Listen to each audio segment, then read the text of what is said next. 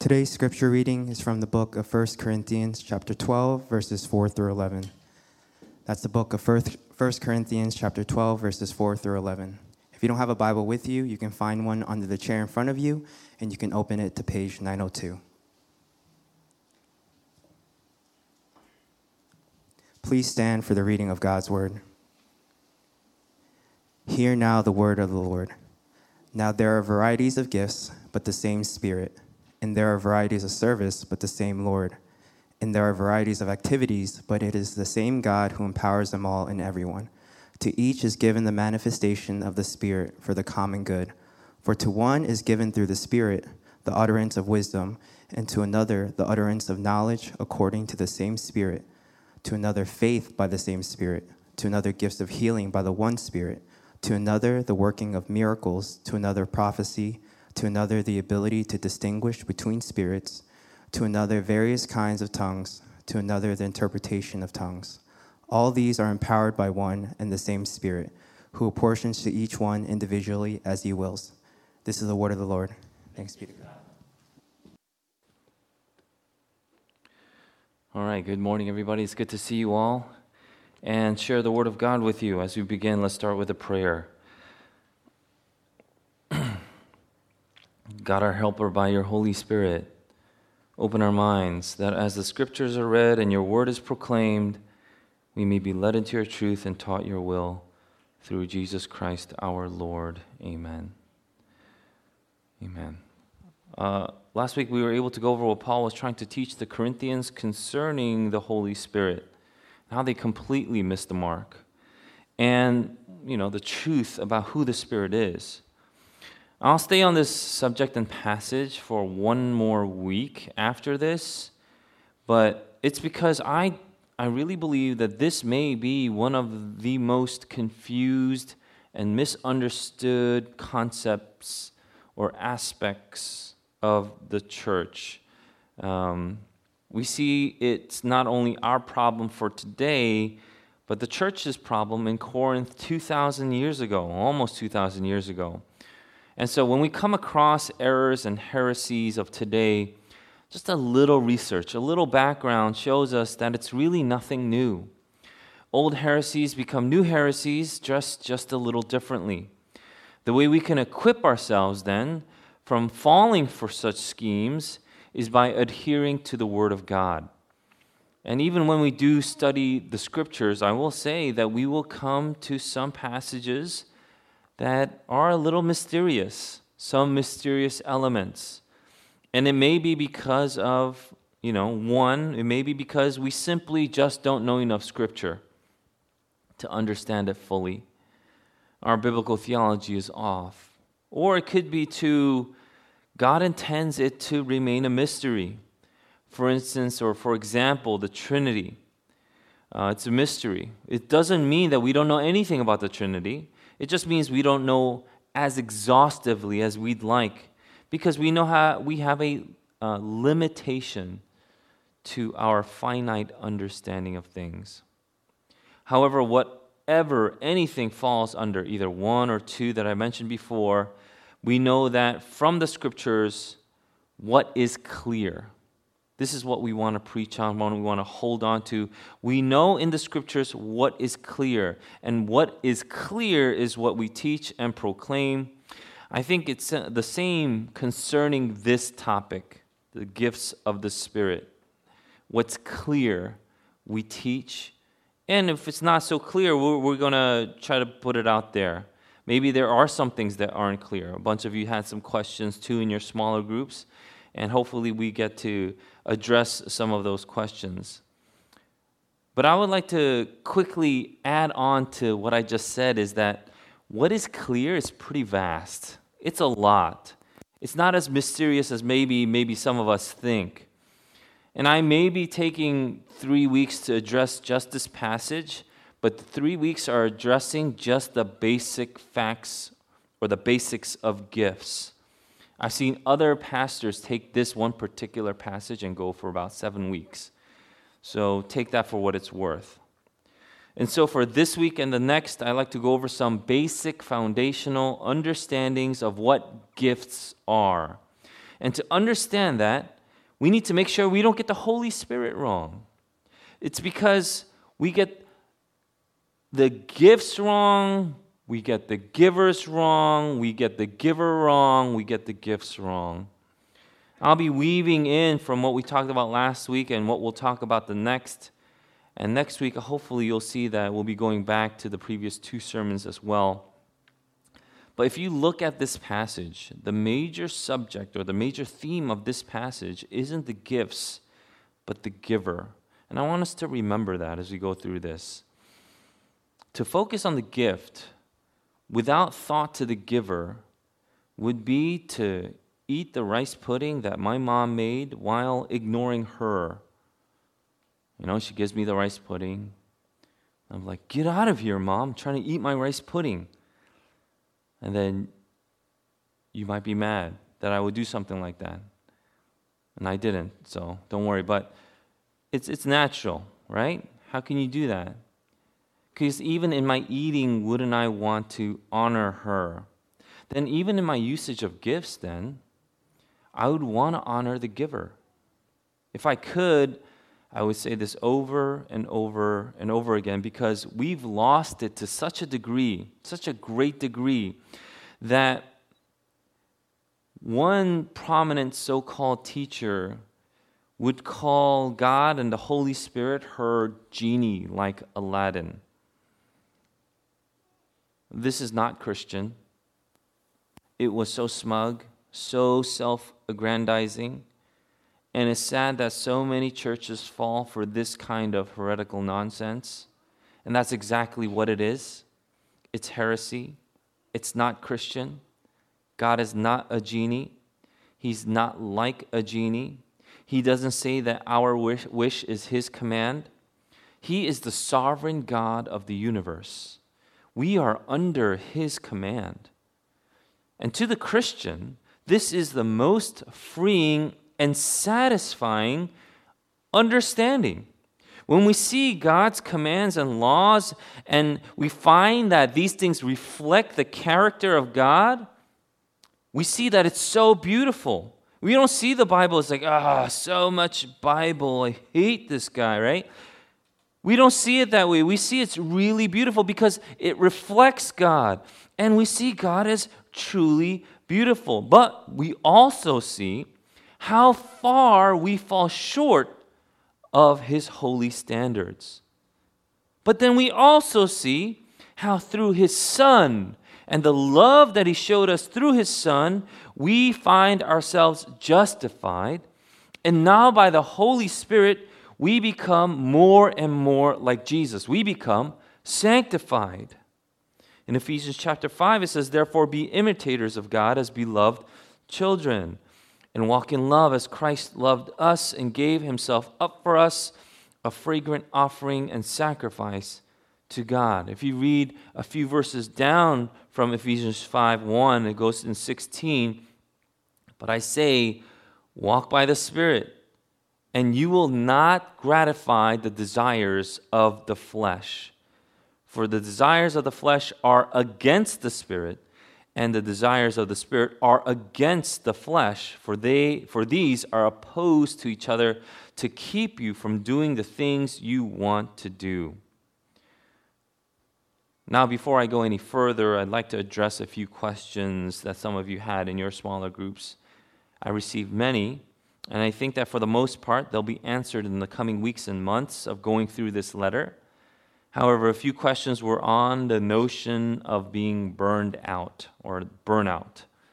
And if I could clarify some of the meaning behind what I said when I said that I think that it is a quote from last week, a made-up and unbiblical word. I said burnout is a made-up and unbiblical word. Now, that's heavy stuff, especially if you grew up in the church where burnout may have been used every other week by some leaders that you know.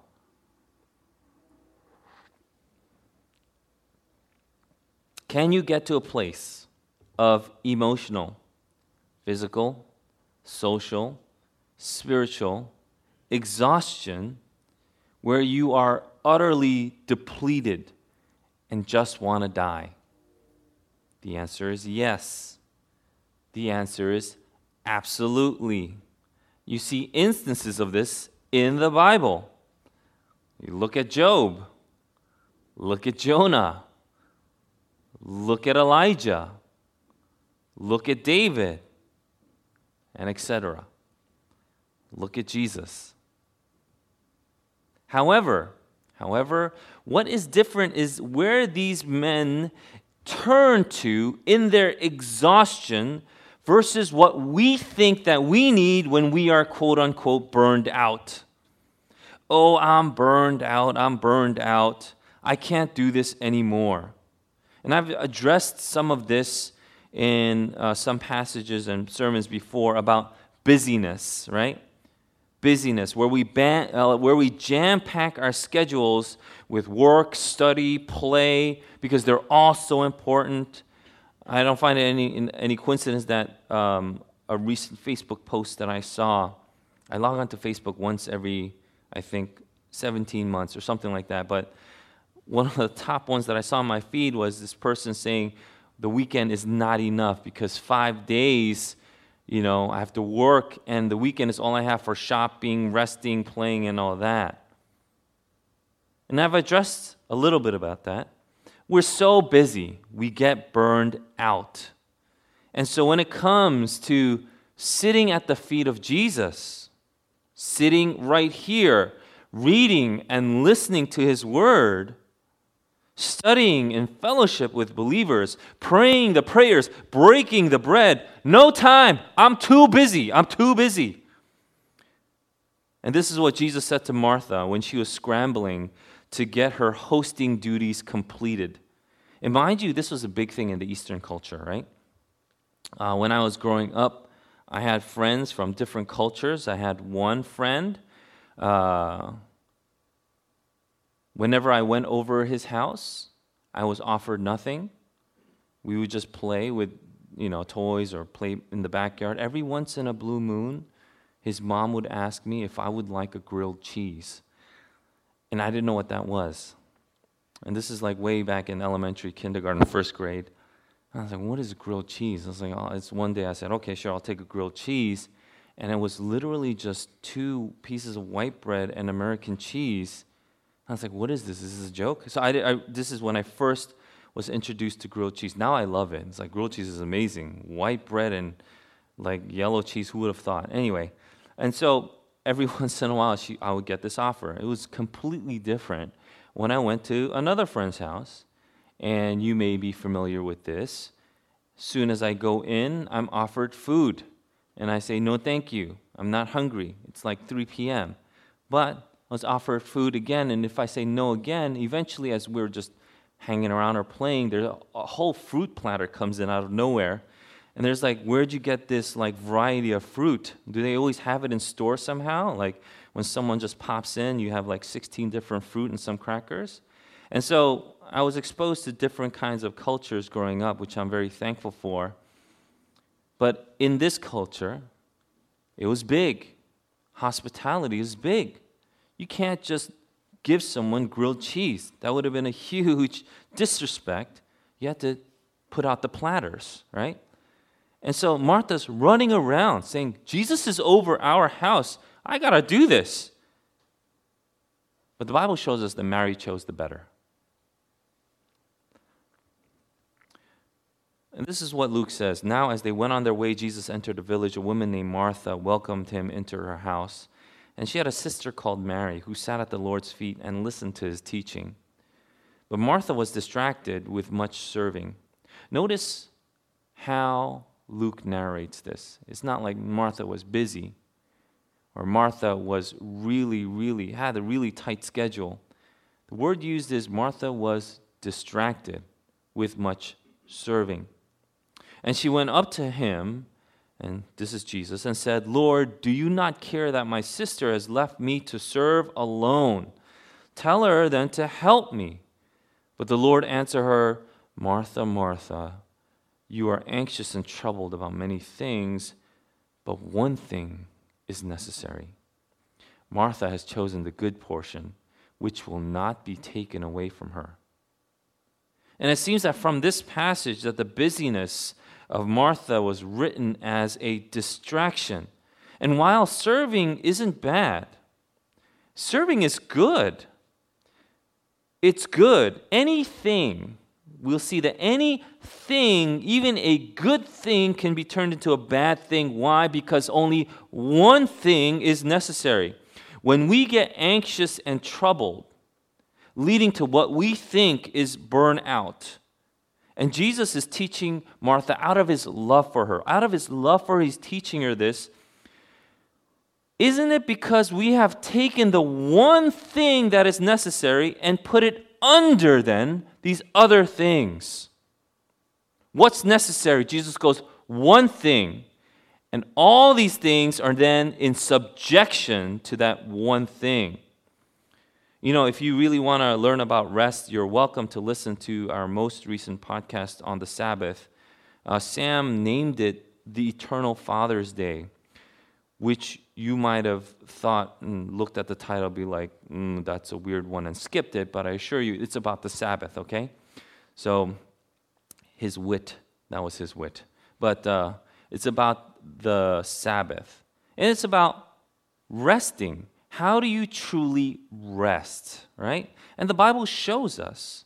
You know, we have, in our church, we have mandatory Sabbaths, periods of rest for our officers, to rest 1 year out of 7, precisely because of this reason, to make sure that we are not making the service that will distract us from the good portion. And there is the rub. We get gifts wrong because that we think that gifts are the good portion. It's the creme de la creme of the Christian life. But that's not true. The good portion is Christ.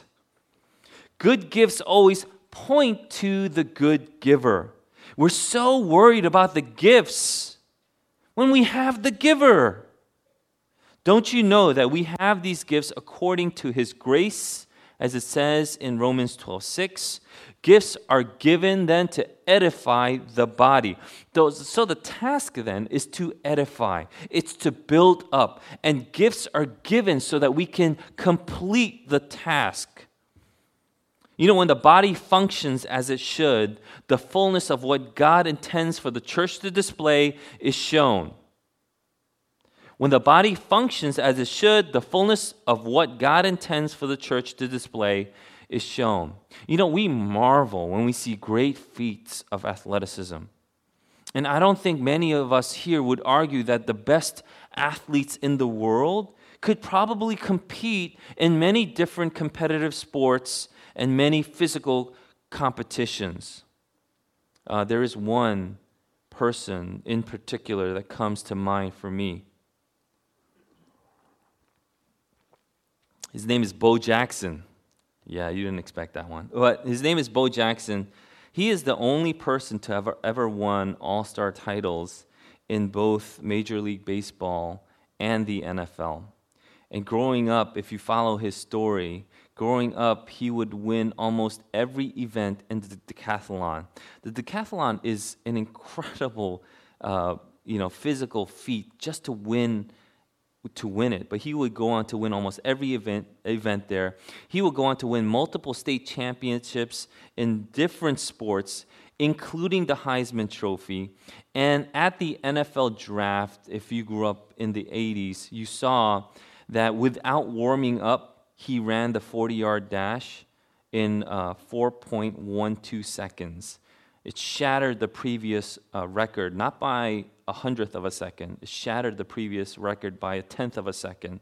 He went on to become the highest paid non-quarterback in the NFL. And while he was playing baseball, at the same time, he would smash home runs that would go past 500 feet. He would do these feats where he would catch a ball from center field and throw the runner that was going to home plate out. And so you would see all these feats happening as you're watching this man. Unfortunately, to what many have thought would be leading up to the prime of his career. He was just getting better and better. he dislocated his hip in a football game. And to stay in that game, he decided to pop it back in. But when he popped it in wrong, and it caused long-term damage to the blood vessels in his hip, and his bone tissue died as a result. And so he couldn't play football, and eventually he couldn't play baseball anymore either. But everyone wanted to see Bo play, because Bo knows how to play. And when the body of Christ as well functions as it should, we see the fullness of what God intends for the church to display. And when we don't, it looks more like QWOP. QWOP. It looks more like that. And when the body functions, it's okay. You can look up QWOP later. Man, what a waste of life when you start playing. It's a game. It's a HTML game that you can play in your browser, and you take QW and OP, move the thighs and legs of this runner, and you try to go 100 yards or meters or whatever, and then you find 8 hours have passed and your sermon needs to... No, I'm just kidding. That didn't happen. But when the body functions as it should, you'll never know. We truly see a healthy church body. We see growth. We see servant leaders rise up. We see what changes from self-orientation to other orientation. These are not people that will come up that are simply professionals, and they may be, but they may not be. But what is primary is that they have the gifts that they are using to serve the church. Our witness then becomes powerful. It can lead to persecution, but it most definitely leads to people being added. The love that we have for one another is evident, and it's something that the world cannot mimic. And we see a lot of the opposite in some places now, where these race hustlers promote bitterness while getting rich off of those that they stoke and incite. Everyone is just angry and or scared. Hope is being sucked out.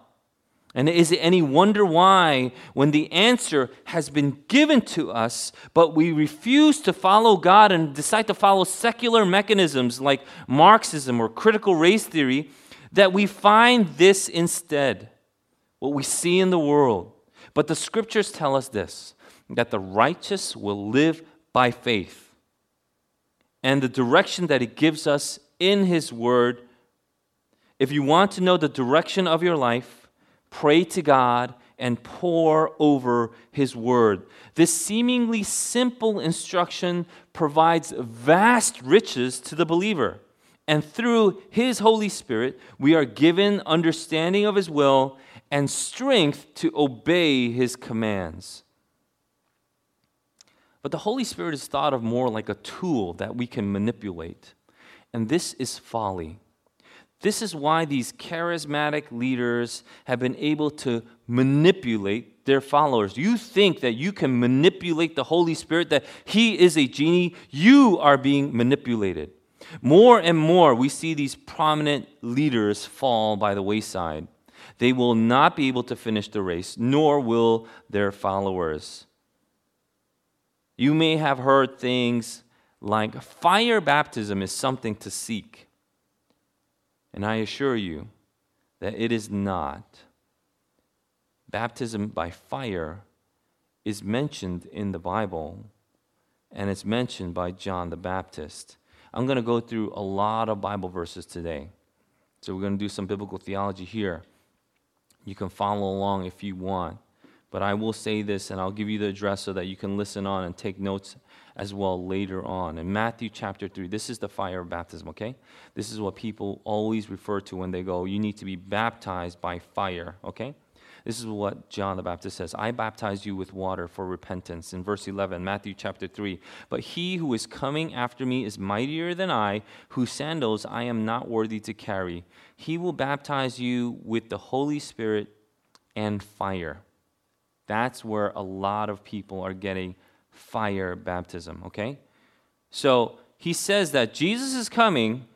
He's not even worthy to carry his sandals. And Jesus will baptize you with the Holy Spirit and fire. What's that mean? What does that mean? Never heard it before. Never heard it before, seriously. What does that mean? So, what would the Christian do? Read the next verse. Just read the next verse. Read verse 12, right? And this is what John continues to say. Remember, he's going to baptize you with the Holy Spirit and fire. Okay, read verse 12 then. His winnowing fork in his hand. So Jesus has a winnowing fork. That means winnowing is something that splits, separates, divides, right? His winnowing fork in his hand, and he will clear his threshing floor and gather his wheat into the barn, and the chaff he will burn with unquenchable fire.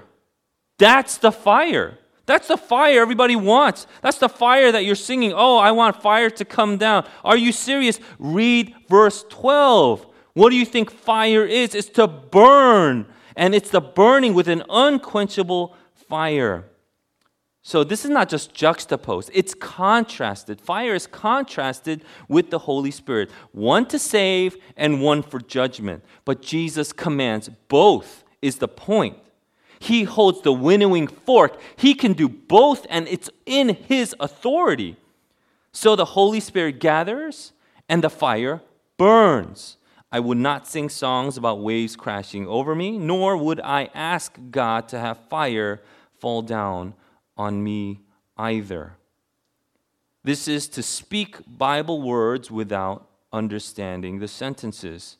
Without context to the words, you have no idea what it really means. Bible words without Bible doctrine. Every time fire fell down in the Bible, it was judgment. Fire falling down is recorded in the Bible at least 6 times. Fire fell down from heaven and it destroyed Job's flocks in Job 1:16. Fire fell in the form of burning sulfur, rained from the heavens and destroyed Sodom and Gomorrah, Genesis 19:24. God also used fire from heaven to judge the soldiers that the wicked king Ahaziah sent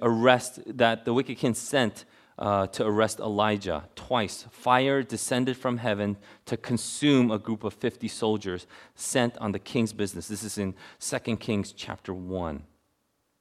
And on at least 3 occasions, God sent fire from above to consume a sacrifice.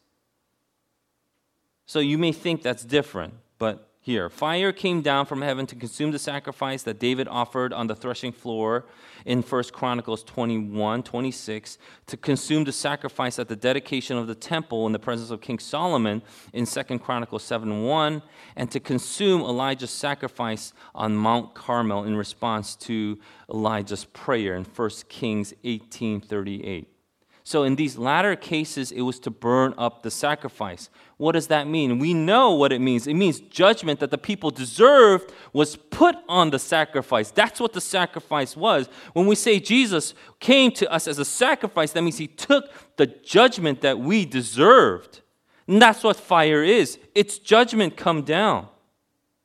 The idea that spiritual giftings fall down and the Spirit of God falling down, that was made popular in the Azusa Street revival in the early 1900s. It started when what we now know is very popularly known as the Pentecostal movement.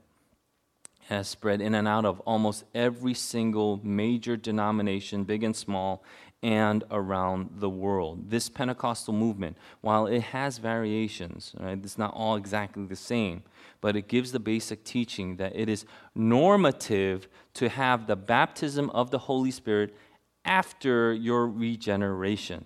That's what the Pentecostal movement really believes. It's normative to have the baptism of the Holy Spirit after your regeneration. That means you can get baptized with the Holy Spirit after you have faith to believe in Jesus Christ. There is a time gap between the regeneration and baptism of the Holy Spirit, and that's commonplace doctrine now. But the question is it biblical? What is the baptism of the Holy Spirit? The baptism of the Holy Spirit has to do, as we're learning here, the Holy Spirit's empowering the church for ministry. It's because we are empowered with the Holy Spirit, we can be witnesses to the ends of the earth. The Holy Spirit isn't a genie, but is the paraclete. He is the helper. He is the counselor. He is the one who is called alongside us. Para with cleat, alongside us, called, right? And you may have even heard the Holy Spirit called the Comforter. That's actually from the KJV, the King James Version. But in Old English, comforter meant something slightly different than something that you put on when you're a little cold on your couch, right?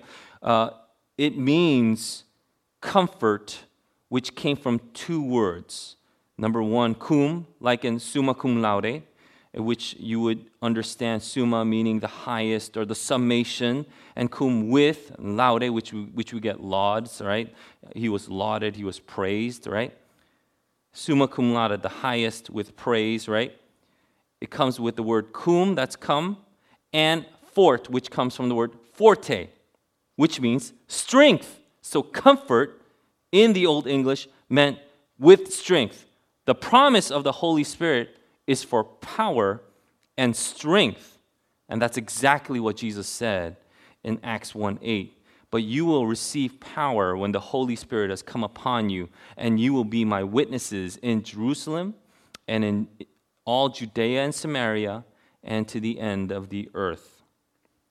Speaking of burned out, Moses was burned out.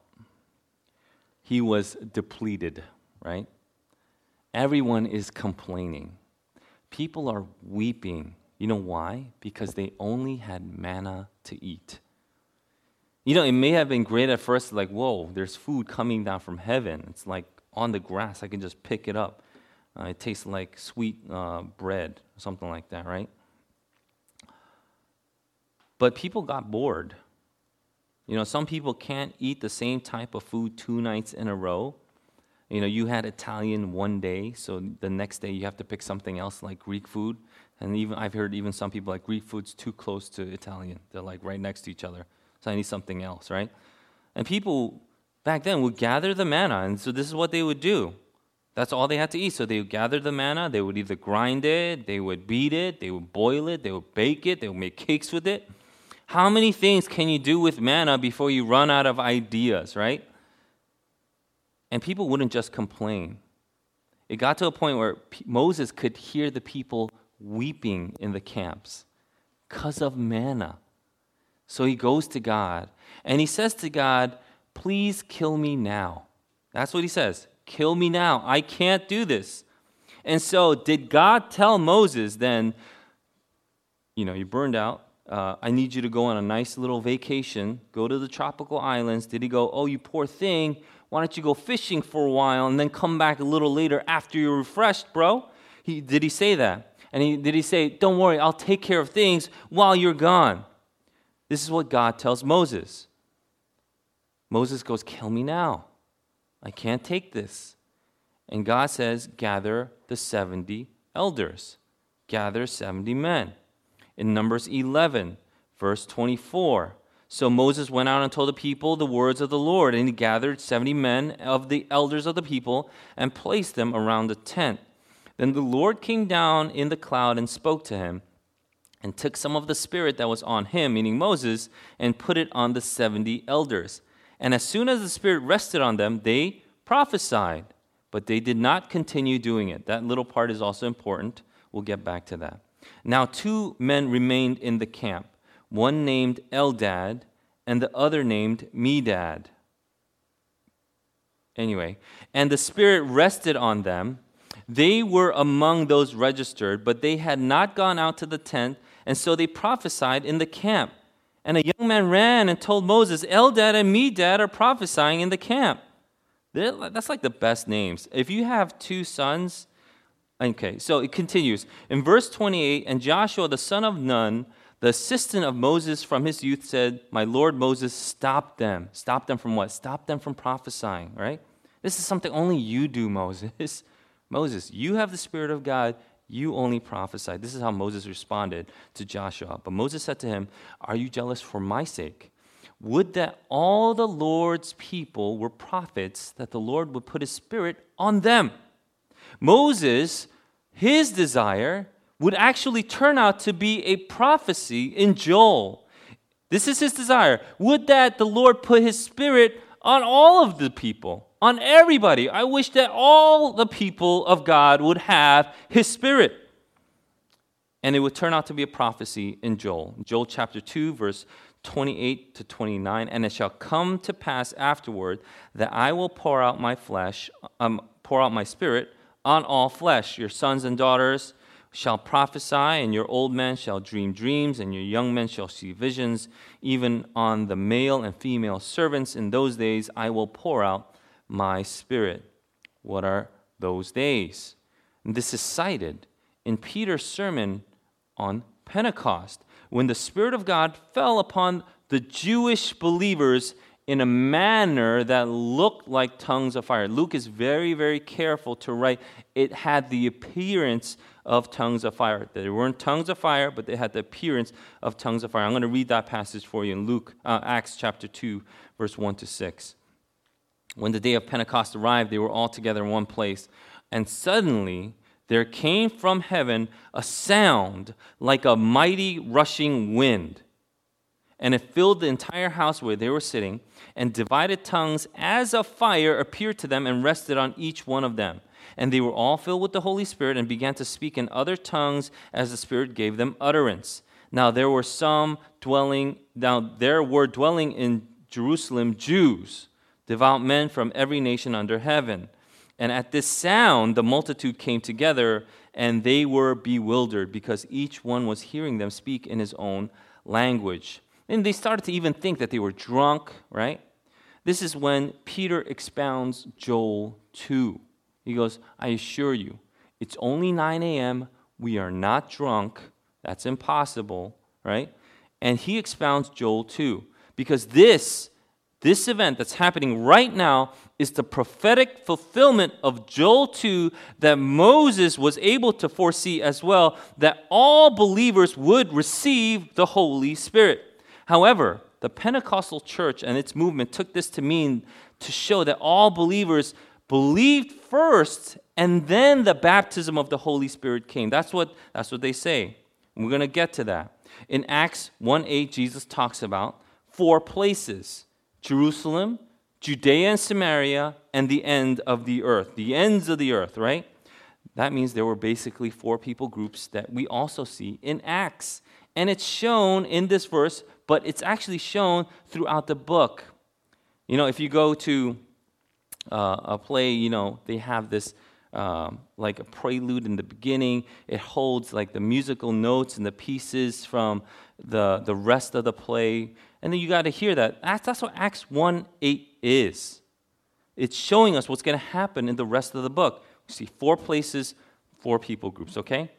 So the Jerusalem, the Jews, we saw that. And then there was Judea, the God-fearers. These are people that's also called the Hellenistic Jews.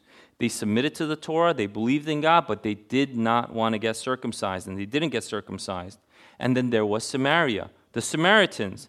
They were hated by the Jews because they were a mixed breed of Jewish people and Gentiles, and then they made up their own religion. They had another mountain that they worshipped on. So it was a hybrid of Jewish and Gentile customs. And finally, the ends of the earth, the Gentiles. So you see 4 people groups, right? The Jews, the God-fearers, the Samaritans, and the Gentiles.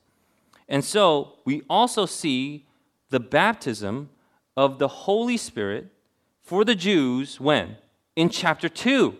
In chapter 2, we saw it was a gathering of the Jews, the people that saw it were Jewish people, the diaspora that came together. These are Jewish people that saw the baptism and experienced the baptism of the Holy Spirit. You jump to chapter 8 of Acts. In Acts 8:14, it says, now when the apostles at Jerusalem, Jews at Jerusalem, they heard that Samaria had received the word of God, they sent to them Peter and John, who came down and prayed for them that they might receive the Holy Spirit. For he had not yet fallen on any of them, but they had only been baptized in the name of the Lord Jesus. Then they laid their hands on them, and they received the Holy Spirit. The Samaritans also received the Holy Spirit. It's almost like a mini Pentecost. But they didn't have the Holy Spirit until when? Until the apostles laid their hands on this group of believers. And everyone got the Holy Spirit, okay? You jump up 2 more chapters after. Acts chapter 10.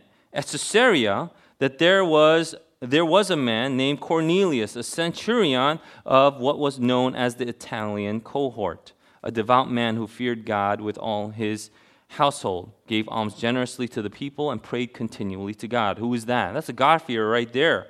That's a Hellenistic Jew, if anything. And if you go down from Acts chapter 10 to verse 44, it says, while Peter was saying these things, the Holy Spirit fell on all who heard the word. And the believers from among the circumcised who had come with Peter were amazed, because the gift of the Holy Spirit was poured out even on the Gentiles. For they were hearing them speaking in tongues and extolling God.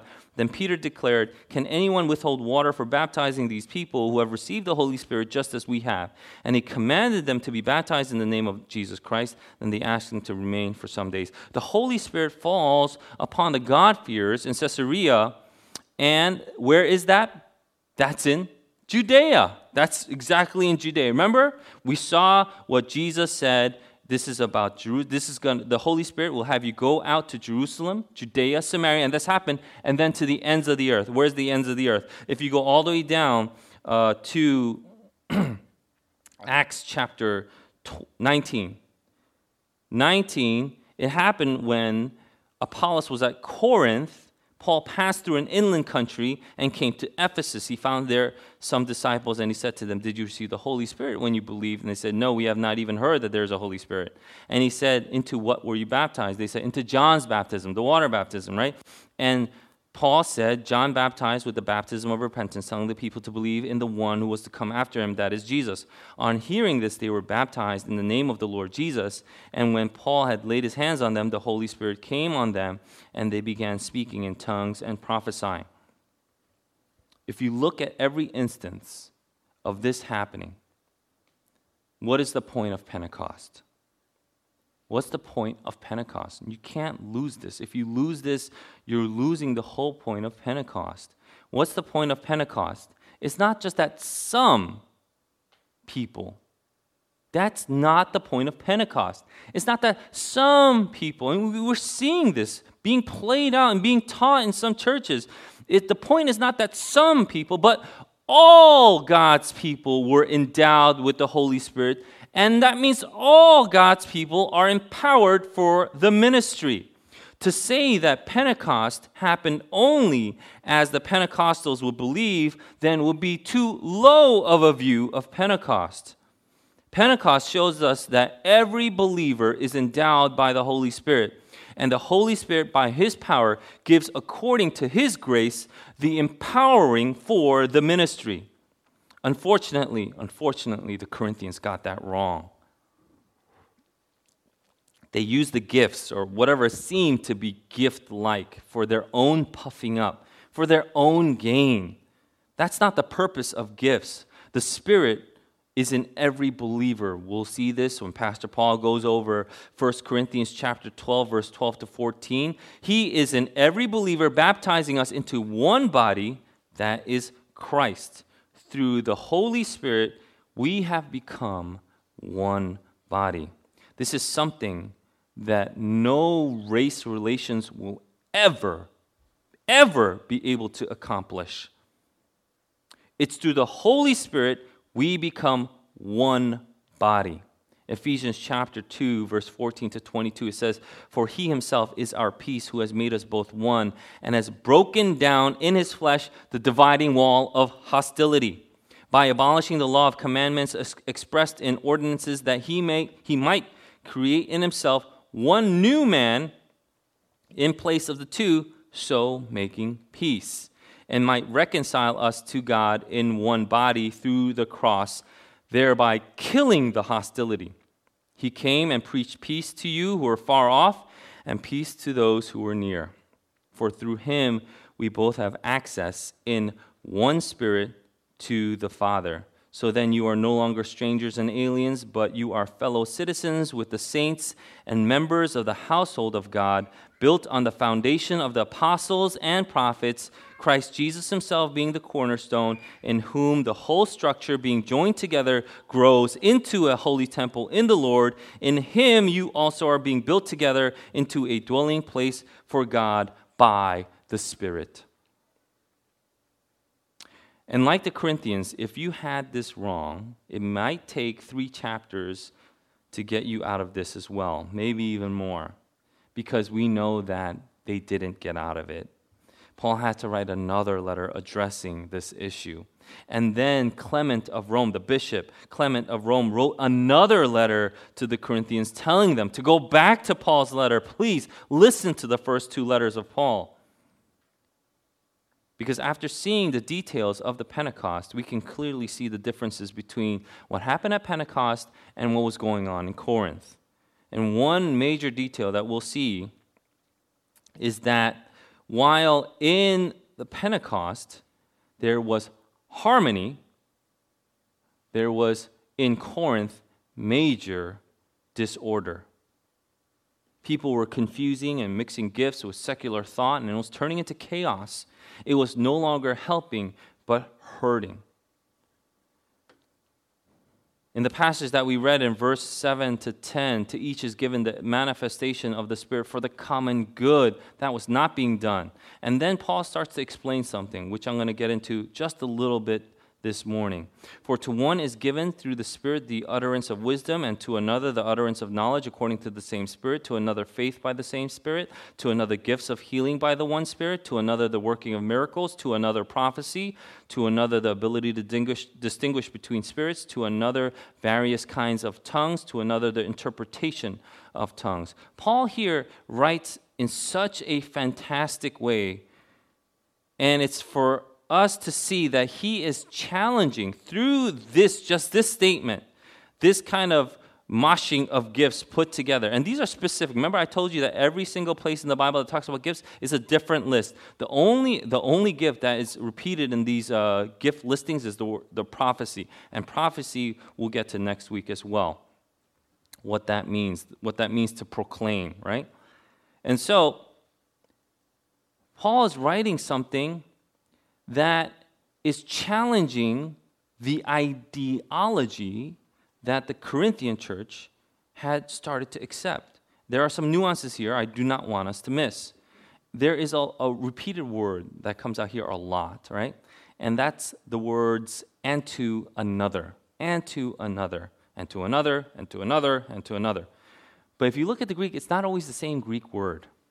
The translation is right. The translation is and to another. But it's from a different Greek word.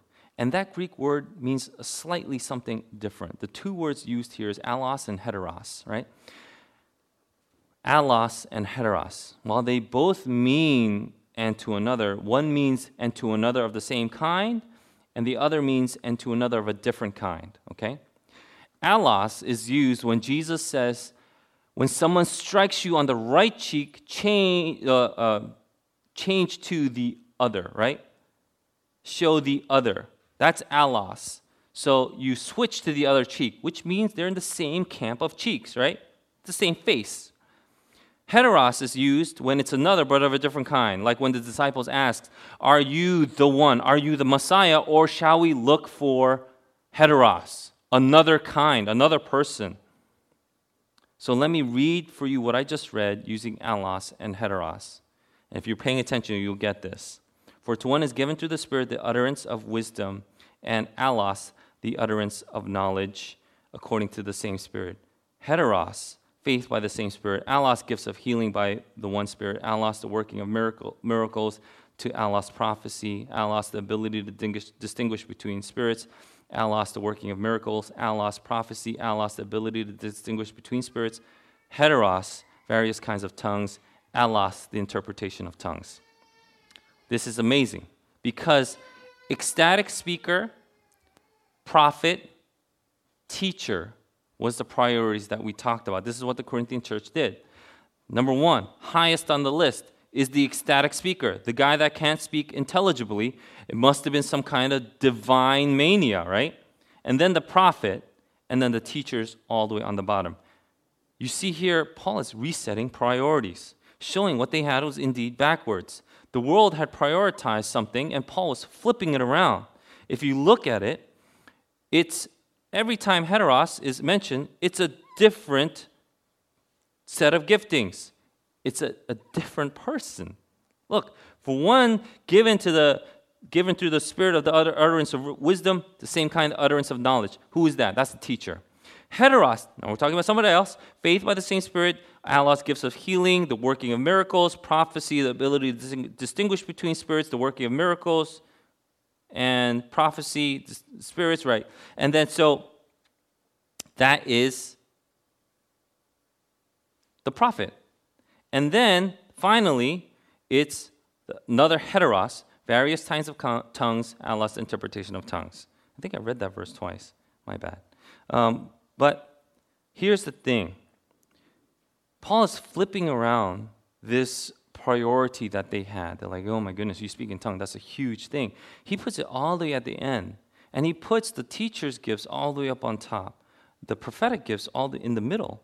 And so he's flipping this around. This is a nuance that we should not miss because this is something he's going to go on to in the next 3 chapters as well.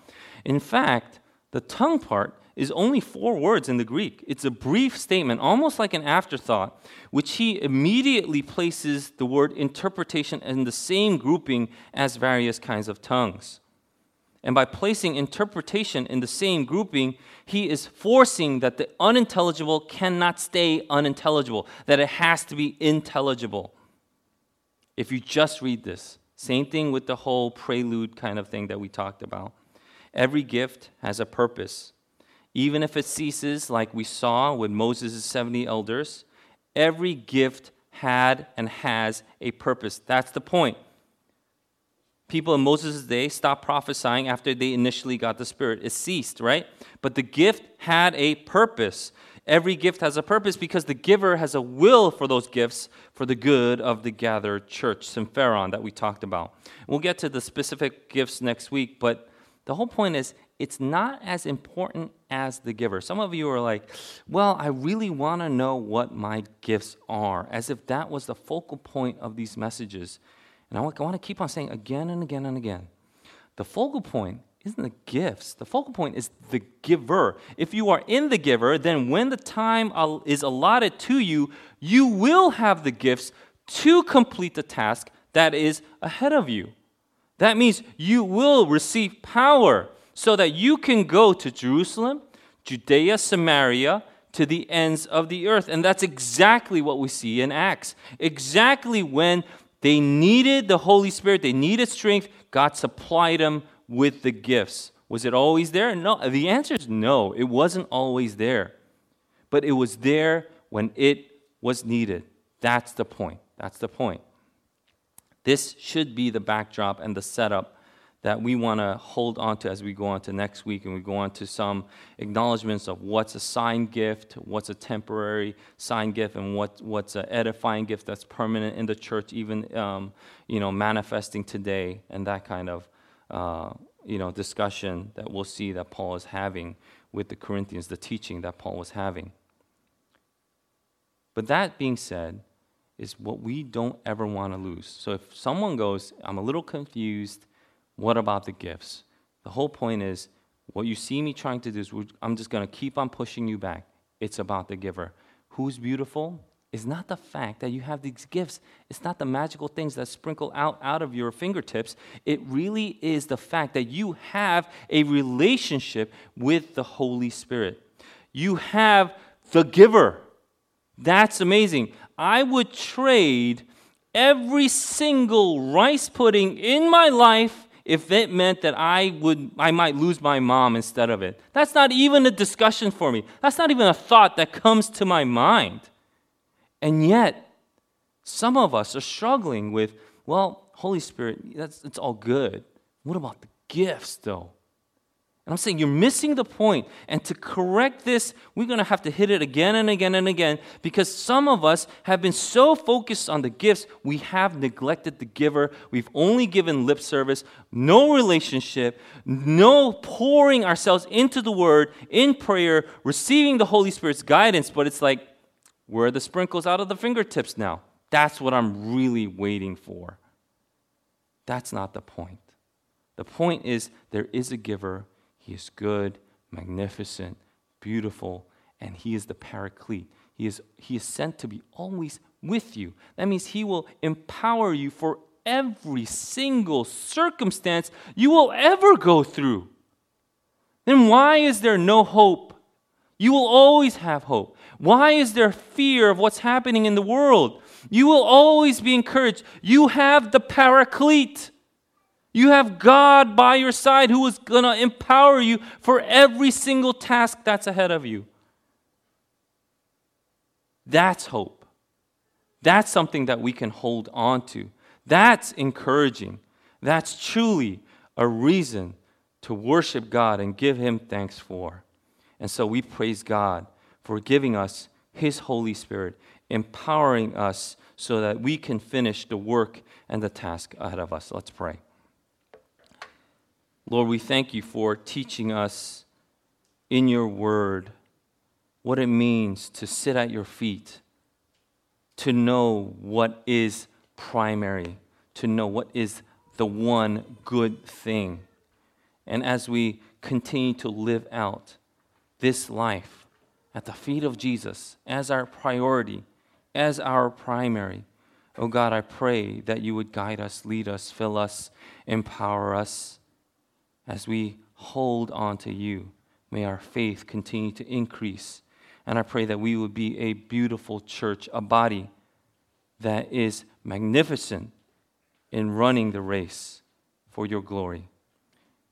Let's take this time to pray. And let's ask God to continue to teach us that we can remain humble as He continues to exhort us in the Word, that we may be able to understand what God wants us to understand about Him, about His Holy Spirit, about what He wants us to do as His church, exhorting one another in love, empowered so that we can serve one another for the common good of the gathered people. Let's pray.